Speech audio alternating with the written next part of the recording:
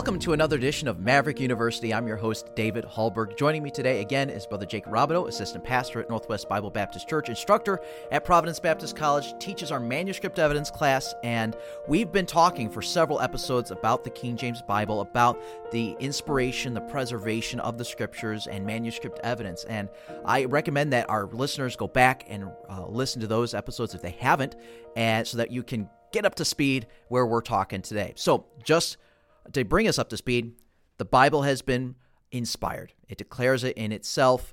It's evidenced, and we can see its preservation as well. God has promised to preserve His Word by faith. We believe that. And if God has inspired His Word, if it has been preserved for us and perfectly preserved, then where is it? And we're making the argument, making the case that the King James Bible is the inspired, preserved Word of God. And last episode, you talked about the manuscript evidence aspect argument for the King James Bible, and then now we're going to launch into some other ones as well. So can you give us maybe a recap or preview of what we're going to talk about? I do think it's important for us to be able to identify something that we can hold in our hands that is the evidence of what God has inspired and perfectly preserved. And it bothers me a little bit when sometimes you look at whether it's a church doctrinal statement or anything else, and it'll talk about, oh yes, we believe in the inspiration of the original autographs, and then there's nothing that, and maybe they say we use the King James Version, or maybe, but there's no clear, solid identification that they believe the King James Bible to be that.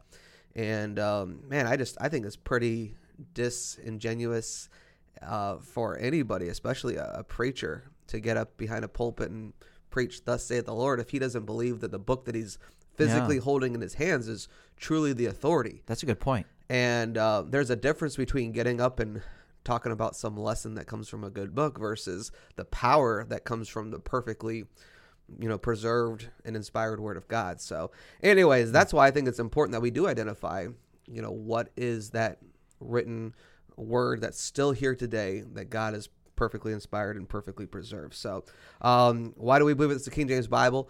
I believe the last episode we centered and really focused on just a broad overview of manuscript evidence.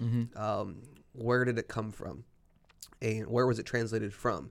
The King James Bible comes from the Greek received text, right? The Masoretic Hebrew text.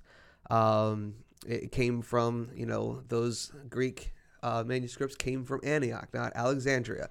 And so that was sort of the focus on that. Even just a quick highlight on the doctrinal heresies that were espoused by Westcott and Hort, who were responsible for the compiled New Testament that's used in almost every modern version out there today. So yes, we covered that manuscript evidence aspect of it pretty thoroughly, I thought. And then obviously we can even delve deep into other aspects of comparing between what was the translation process, what are the results of the translation, and where do we want to go from here? Yeah, I just think the second part of why we believe the King James Bible is that Word of God for us today, and why do we that's God's Word is because of how it was translated. Okay. And we, the type of translation even. Much of the modern versions out there are more of what we would call a dynamic equivalence, which is basically like a thought-for-thought translation, whereas the King James Bible has they used what we would call formal equivalence, which is a word-for-word translation. And so you can understand when you're doing thought-for-thought, there's a lot of room for, editorial addition there. And versus when you're going very specifically word for word, right? That you must there's an accuracy that is demanded. Well, and so that's the first step is understanding what type of translation is the King James Bible versus let's directly just call it like the NIV. That is a very loose thought for thought, idea for idea type of translation. Whereas the Scripture tells us that God's words, right, are important. Well, I mean, even as I'm not multilingual. I'm an American, as most Americans are.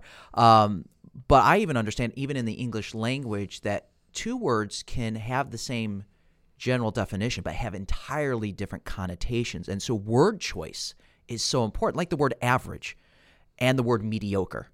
They both mean average. Blah. But if I say something is mediocre, it has a totally different connotation than just the word average. And I think that's what you're talking about. Word for word is so important, not just thought for thought, because you can insert agenda, you can insert subliminal meaning absolutely. with a word change. A lot more editorial liberty, Yeah. with a thought for thought or an idea for idea translation versus, and a lot less demand for complete accuracy. Okay. When there's that looseness. And so the King James Bible, it was very important that it be a word-for-word translation, and it was. It was from the original languages into basic English. And so the type of translation, I think, is impressive. Not only the type of translation, but even the character of the translators. Sure, yeah, and tell us about understanding that. the men, the 54 men, Okay. my opinion, unparalleled integrity as far as the type of men that they were. They had unparalleled linguistic skills in the biblical languages as well as other languages. I think one of the individuals that's normally highlighted would be like a Lancelot Andrews, and he knew 15 European languages plus Greek, Latin, Hebrew, Chaldean, Syriac, and Arabic. Wow. And that's just one of the individuals on there. Not everybody had those same credentials, but they were definitely linguistic, and So it wasn't his first rodeo in translating something. And so these men had a great understanding of not just common languages but even biblical languages, and this was evidenced in how they translated the King James Bible. Another part of that, and just to sort of skip along here a little bit, is the translators were very honest about their translation, and I think it's maybe best evidenced in their use of the italics. And some people wonder... People notice that, yeah. Yeah. Well, what are the italics? The italics are words that had to be added for readability when you translate from one language to another. Sure. And I understand a little bit about that. Someone that knows multiple languages would understand that even a little bit better. But when they were doing that word-for-word translation, there were certain, ands, thes, different little words that had to be added. And sometimes it was even different than that, but little words like that had to be added for readability, and they wanted people to know we did this, and so they italicized them for honesty's sake. And when you have a word-for-word translation, you have honest translators. That's what they're going to do versus just, hey, let's translate this, and people will not know the difference. Yeah, just right? trust us. It's Trust okay. us, exactly right. And so Okay. when you look at the translation, I think it's important to look at who was translating. And then you look at the process of translation. And very impressive process. You had these 54 men, right? We already talked about that. Basically, they were split up into 6 different companies, 3 different locations, 2 companies at each city. And they spent quite a bit of time making their own translations first. Okay. Right. And then they met together in those companies, right? Those 6 different companies. And when each company finished maybe coming to an agreement on the translation of a book, it would be sent to the other 5 companies for review and also agreement. Wow. And so you can imagine just the arduous process that this took. And then when the complete Bible was translated, they actually took 2 men from each of these 6 companies, made a 12-man committee. This Bible, the complete Bible was brought together. They met daily for 9 months, just settling any questions regarding the littlest of issues in the translation process. Yeah, so all the large issues had already been settled, but they're just getting nitty-gritty. So you think about that. When you look at it, every single passage of Scripture was scrutinized and gone over a minimum of 14 times. As far as just the passing back and forth, the evaluation as well. And so I have not ever seen any proof that any translation has gone through a process like this with the individuals that it went through it with. It's almost frustratingly painstaking. Wow. Very much so. Wow, that's incredible. And so obviously, you still have that foundation of faith, but when you look at this process, when you look at what these men went through, the type of men that they were, and you compare that to any other thing that's out there, it's pretty impressive for sure. Well, and even if you were talking about the integrity and the moral, nature of these men, and even if there was a guy who had an agenda, his agenda is not going to pass through all of these cross checks, these balance of powers, if you will. That's incredible. So even if you can assume that there was agenda, it wasn't going to make it. Yeah, and definitely didn't have any sodomites or homosexuals on translation committees or reviews. Okay, so or that anything obviously like leads that. us someplace. We're going to compare the translators. Yeah, then, huh? and I don't know that I want to go down that rabbit hole, but it's definitely documented that the NIV and some of these modern versions had that type of influence and slant on their, and it's obvious from the way that certain sins are portrayed. And so anyways, then you've got the motive for translation.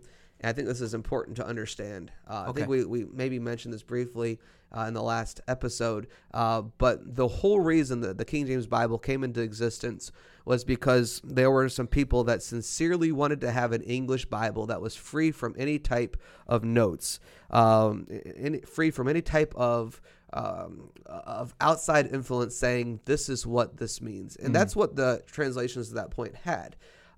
They had denominational influence. Whoever had produced that English translation added marginal notes that when people were reading the Bible, it was right there that said, this means this. Yeah. And it was very much slanted to whatever denominational beliefs had been influential in that translation. So you got your papists, you've got your Anglicans, you've got your Puritans. All of it. And so they wanted a Bible that was free from any of those type of influences, and it was literally just, these are the words of God. And so that was their motive versus, there's all sorts of motives that are thrown out there today, easier to read, blah, blah, blah. But really, I think it comes down to money. Yeah. And so most of these modern versions, if not all of these modern versions, the motive is the dollar. And so when you compare that and look at that versus, hey, let's have a Bible that's free from, outside influence or notes, it's quite different there. Yeah. So, anyways, so why do we believe in the King James Bible? Well, because of its translation. What type of translation, the process, the men, the motive, all of that I believe is very important. Then I guess maybe we move on into the language of the King James Bible. And, well, yeah, a lot of people will make statements about it. I was, in fact, talking to a neighbor the other day. We were on a walk in our neighborhood, and we just started a conversation with this lady in her 80s doing yard work, but she was still up doing it. And you're getting into religion and talking about, the Bible, and she's like, oh, yeah, I was in the doctor's waiting room, and there was a Bible in there. It didn't have all those these and thous in it. And I was thinking to myself, well, that's so complicated, these and thous. But I was in a nice neighborhood and didn't insult her intelligence. But people make that dumb argument all the time, like, man, those these and thous are so hard to understand. Is that where you're going with this language issue? Not necessarily to that degree. Yeah. Actually, the these and thous are actually more specific than even like. Okay, yes, do address this. That's really good. I like that. Yeah. So typically, thee would be singular, ye would be plural, and so it's very, very specific in its address, if you would. Of course, one of the main arguments for the King James Bible is against the King James Bible is, well, it's too hard to read, right? Well, and there are some men that have done some great comparisons and even entire books addressing this issue. Sure. But 95% of the English of the King James Bible is 1 to 2 syllable words. Mm-hmm. And so it was written to be understood at a 5th grade level, basic English, not complex. And then you add that in and you start looking at some of these modern translations and the words, and I don't have a list of them with me today, but you've got these words that are way more complex than the word that they replaced from the King James Bible. Yes. And so that argument goes out the window with close scrutiny, close examination. And so anyways, that's another part of it. On an anecdotal note, I remember we both grew up in Christian homes, and I remember growing up as a kid, after I was saved, I suddenly had a craving for the Word of God, and I began reading my Bible faithfully and reading the Psalms, reading shorter portions of Scripture, reading just a chapter a little bit at a time. But I remember not having difficulty as a young child reading the King James Bible.